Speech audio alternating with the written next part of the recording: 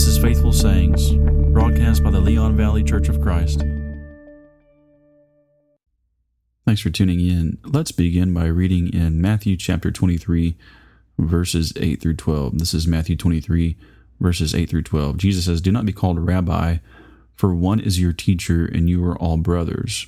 Do not call anyone on earth your father, for one is your Father who is in heaven. Do not be called leaders, for one is your leader, that is Christ.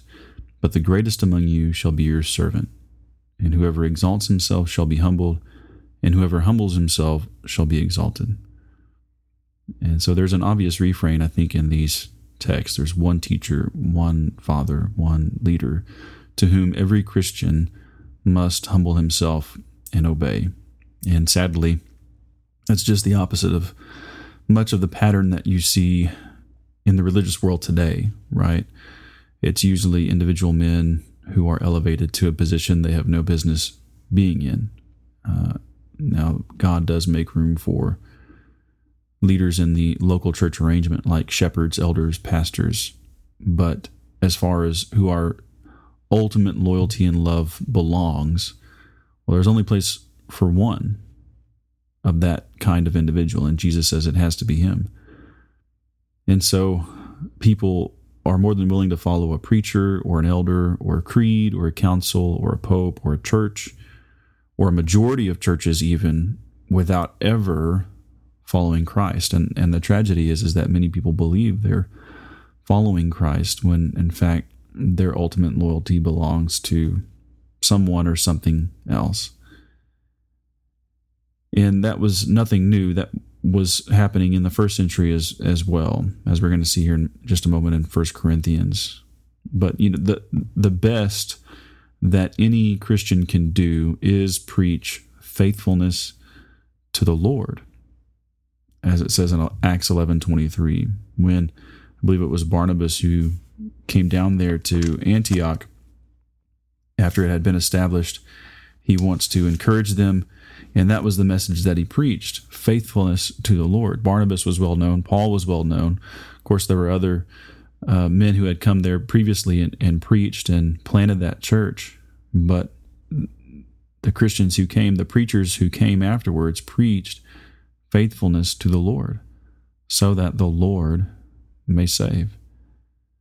And when a man's influence is such that people follow him instead of the Lord, even if that individual's teaching and their ways coincide with the Lord's way, the good that is done, even if any is done, is short-lived. And we say, well, how can that be if everything is all in line? If he's teaching what Jesus taught, if he's living the way Jesus lived, what does it matter if people are loyal to him? How can this be? Well, the issue is it's a matter of the heart, because followers of men are still primarily concerned with following and pleasing a man rather than being pleasing to God, even if they agree with everything that man says, which is his teaching being from Scripture. In John chapter 12, this was part of the problem. In John chapter 12, Jesus warns here in verses 42 and 43. So this is John 12, verses 42 and 43. "Nevertheless, many of the authorities believed in him, but for fear of the Pharisees, they did not confess it, so that they would not be put out of the synagogue. For they loved the glory that comes from man rather than the glory that comes from God." Right? So we can't have it both ways. Love and loyalty to a man whose ways are God's ways is still one giant leap, one giant step removed from love and loyalty to God himself. And it always ends up the same with people in a local church, like in Corinth, right? Paul calls them out on this in chapter 1 and verse 12. People who are crying out, "I am of Paul, and I am of Apollos, and I am of Cephas or Peter," and another saying, "I am of Christ." And Paul says, were any of those individuals crucified for you? Of course, Jesus was, but that's exactly his point. He's wanting to reorient this group of believers who were all claiming to be Christians, and yet they had this fealty to these individual men, and this was dividing them, right? And so he's saying, He'll go on to say later in chapter 3, what is Paul and what is Apollos? We're just servants who ministered the word to you, who taught you. I planted and Apollos watered. Right, but his point is that we're all serving the same Lord. So stop elevating these preachers and these men to places they have no business being. And it's not always as black and white as, we can see on the pages of Scripture in places like 1 Corinthians 1. I mean, those folks had been duped, and again, they were sincerely thinking that they were followers of Christ, but Paul knew this had to be corrected. And it can manifest itself, I think, in our time, or at least let me offer you an example.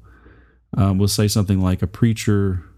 I once read that a certain preacher saved the church, quote, from premillennialism. So this, false doctrine that the church is kind of a backup plan, and the kingdom of Christ is yet to come. In any ways, and that's a whole other podcast in and of itself, but. The point that they were making is that this individual preacher had done so much work that he virtually, quote, saved the church from this false teaching. So fill in the blank with whatever you want there.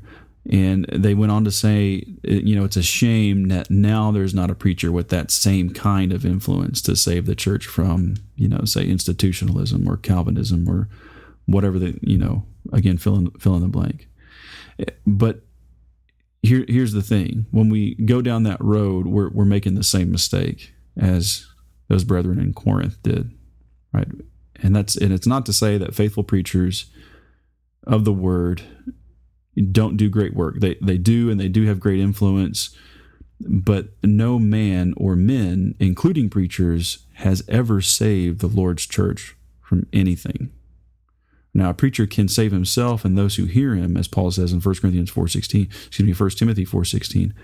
But he saves himself and those who hear him only insofar as what? Insofar as he accurately handles and teaches and applies God's word. 2 Timothy 2:15. So prove to be a workman of whom God is not ashamed, accurately handling the word of truth. So those who hear the preacher are saved, provided only that they honestly and faithfully first vet his words and make sure that what he's actually saying is in the Scripture. And then if it is, obey only the word of Scripture. 1 Peter 1:22, you have purified your souls in your obedience to the truth. So all who seek out and adhere to Christ's teaching will be saved. That's his promise. They're going to be saved from what? From the wrath of God, but they're also going to be saved from those false teachings. They're not going to be duped, as they're rooted and grounded in the teaching of Christ. So they'll be saved from premillennialism, be saved from institutionalism, and all other errors and sins, because the truth is what continually sanctifies those who submit to it.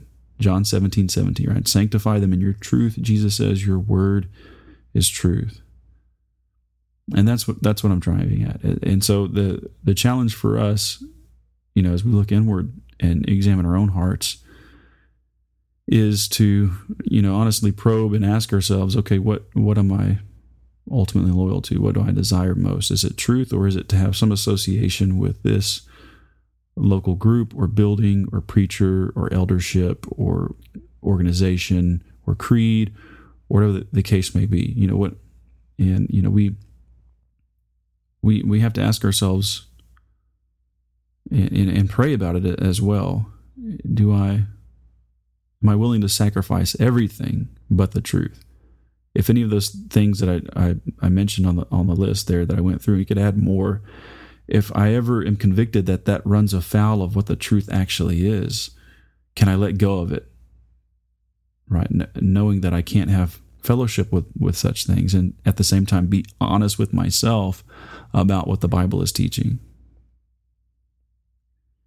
There's a lot of holy hucksters that charge through the land and cyberspace, and they all have their particular brands and what they're known for, and they wave their banners, and they love to receive glory from one another, and have this reputation that they're saving the church. But my point is, and what Scripture is telling us in places like 1 Corinthians 1, is that the church already has a Savior. And all we can do and what we must do is stir up greater love and respect for him. As John the Baptist said in John 3 and verse 30, he must increase, I must decrease. He must increase, I must decrease. I just got to keep saying that over and over and over again. Right? Everybody who knew who John the Baptist was. I mean, he was a man of reputation. And, people admired him and they went out to the wilderness, for crying out loud, to go and hear the message that he was preaching. But when Jesus came onto the scene, whom John the Baptist was preparing the way for, he says, "Oh, this is who I've been talking about all along. Here he is. This is the Lamb of God who takes away the sins of the world. He must increase, I must decrease." Right? Go to him, follow him. And that's the attitude we have to have. Christ can and does, and he will continue to save souls the way that he always has. And that's one at a time. Right? It's by individual love and loyalty and submission to him. And anybody who is willing to do that, he will save. So each of us must turn to the one Lord, the one leader, the one teacher, the one Savior, and then teach others to do the same. Paul, as a preacher of the gospel, he encountered all sorts of individuals who were trying to wield their influence to hurt Christians, lead them astray, under the guise, of course, that they were actually doing God's will. And he encountered people everywhere like that. He says in Galatians 2:5, though, on one occasion when he encountered those folks, he says, "We did not yield in subjection to them even for a moment, so that the truth of the gospel would remain with you." And so he consistently opposed these people. And notice his reason for doing this. Again, emphasize that so that the truth of the gospel would remain with you. And so had these men, these false teachers who, are distinct from maybe some individuals who maybe innocently, garnering more influence in people's hearts than they should. These guys, that's exactly what they wanted, right? They wanted to have that influence and power, and they were malicious in their intentions. But had they succeeded in adding their doctrine to the truth of the gospel and convince people this is what they needed to, like being circumcised or whatever else they were trying to convince people of, then it would no longer be the gospel, however much they wanted to call it that. Only the pure gospel, unpolluted and entire, is what saves, because it points us to Christ. But when it's mingled with any other teaching or ideas that are not from Christ and mingled with the ideas of men, well, then it becomes tainted, and thus it becomes ineffective. And Paul was dealing with issues like circumcision. We might scratch our heads and think, well, why in the world was that a big deal? But in the first century church, it was, when you had these Jews and Gentiles coming together for the first time under this one new covenant. There was some confusion. Some people had some doubts and concerns about, well, how much of the old law is still intact, and do I need to be circumcised, and do so it was a big deal in the Jewish mind, and to an extent they tried to impose it. A lot of them tried to impose it upon Gentiles, but Paul is saying, no, not this or anything else needs to be carried over. Now, he made some provision, and we're kind of getting off in the weeds here, but in places like Romans chapter 14 and in 1 Corinthians 8 through 10, he made some provision for people to observe the scruples that they had. If they could not in good conscience eat meat that had been sacrificed to idols, Paul said, don't do it. Even though it makes no difference to God, if it violates your conscience, however, then don't do it. He made that allowance. But for someone to say, as these teachers that he's addressing in Galatians chapter 2, to say, well, no, you can't be saved and you can't be right with God unless you do X, Y, and Z, when X, Y, and Z were not part of the gospel, were not conditions that Christ had laid down, well, then there's an issue, right? They're adding to God's word. So submission to only some of God's truth is not enough. Trying to add to God's truth is certainly sin. But it is only God's word that can determine every decision and every duty that we have. And if I'm not willing to submit to all of God's truth, then I don't really submit to the truth at all.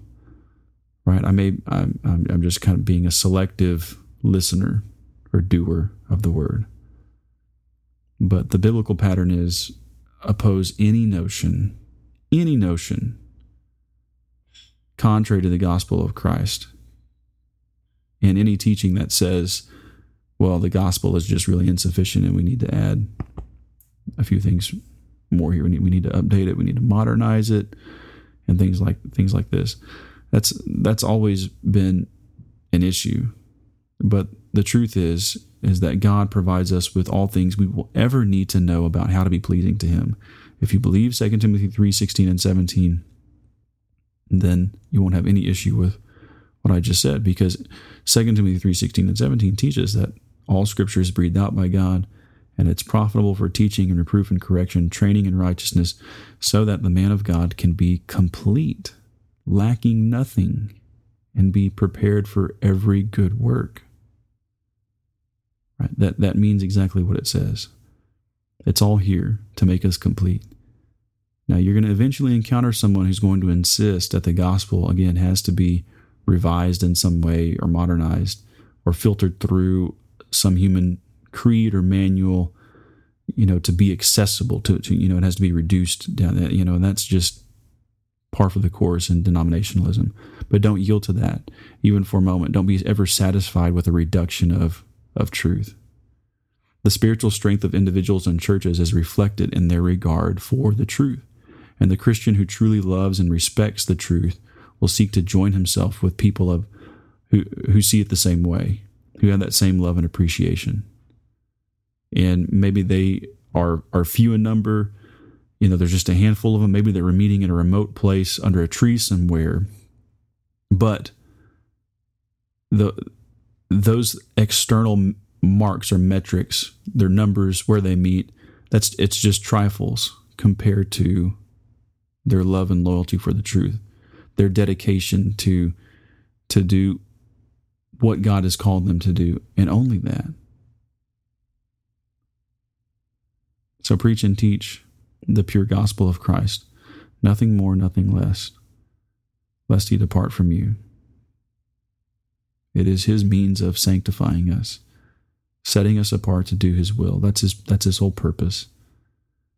As Paul teaches us in 1 Thessalonians 4:7 and 8, God did not call us to be impure, but to live a holy life. Therefore, anyone who rejects this instruction does not reject a human being, but God, and the very God who gives you His Holy Spirit. He desires for us to be holy, to be set apart for His use.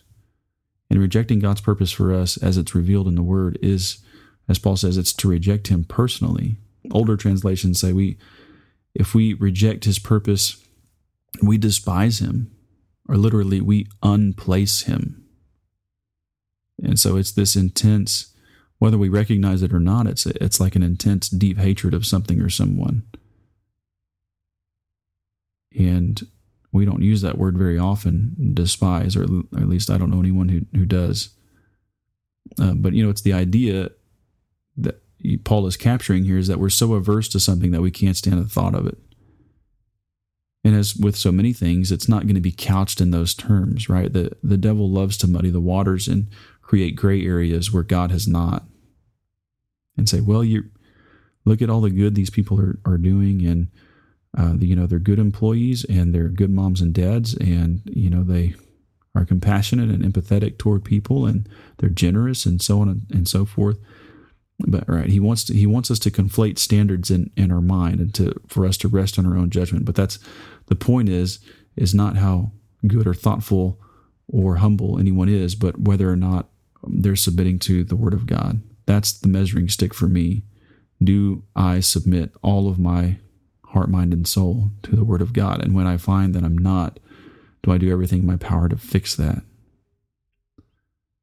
so that I'm not despising God? So I'm not rejecting his purpose for me.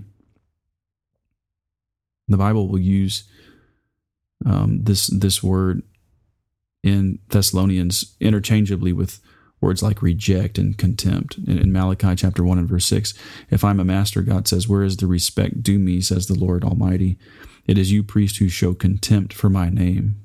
And remember, what they were doing in Malachi was offering less than their best. They were bringing the poor and the lame and the sick animals to be sacrificed, and they were just going through the motions, and it wasn't, their heart wasn't in it, and their worship reflected that. David was guilty of the same thing when Nathan came to him in 2 Samuel 12, and he says, why have you despised the word of the Lord to do what is evil in his sight, right? David was regarded as a good king, and he was, generally speaking. But I mean, in the particular context and moment of 2 Samuel 12, when Nathan is confronting him about his adultery with Bathsheba and then the subsequent murder of her husband to try and cover everything up, he says, you've despised the word of the Lord. So knowing how the Bible qualifies people who reject the word of God, does that change our perspective? Does it give us some clarity how seriously we need to take what God is saying to us? Because countless people make the mistake of failing to do that very thing, to see the Bible for what it is. Human tendency is to view folks who are indifferent, or, the technical term sometimes used as agnostic, kind of being in that gray area, maybe so, maybe not. I'm not sure. As individuals, those kinds of individuals who are just kind of harmlessly vacillating at best, but not outright hostile, not atheistic, but that's not how the Bible presents people. That's not how it talks about us. Romans 3:10, there is none righteous, not even one. So to live apart from God's purpose, if God's purpose is for us to be holy and sanctified in him, and someone who's vacillating, as we think, quote, harmlessly, and they're just not sure, who's living apart from that purpose, well, that is to be hostile toward him. To remain separated from him is to remain unforgiven, and thus it is to remain his enemy. Romans 5 and verse 10. While we were God's enemies, Christ died for us, while we were still helpless.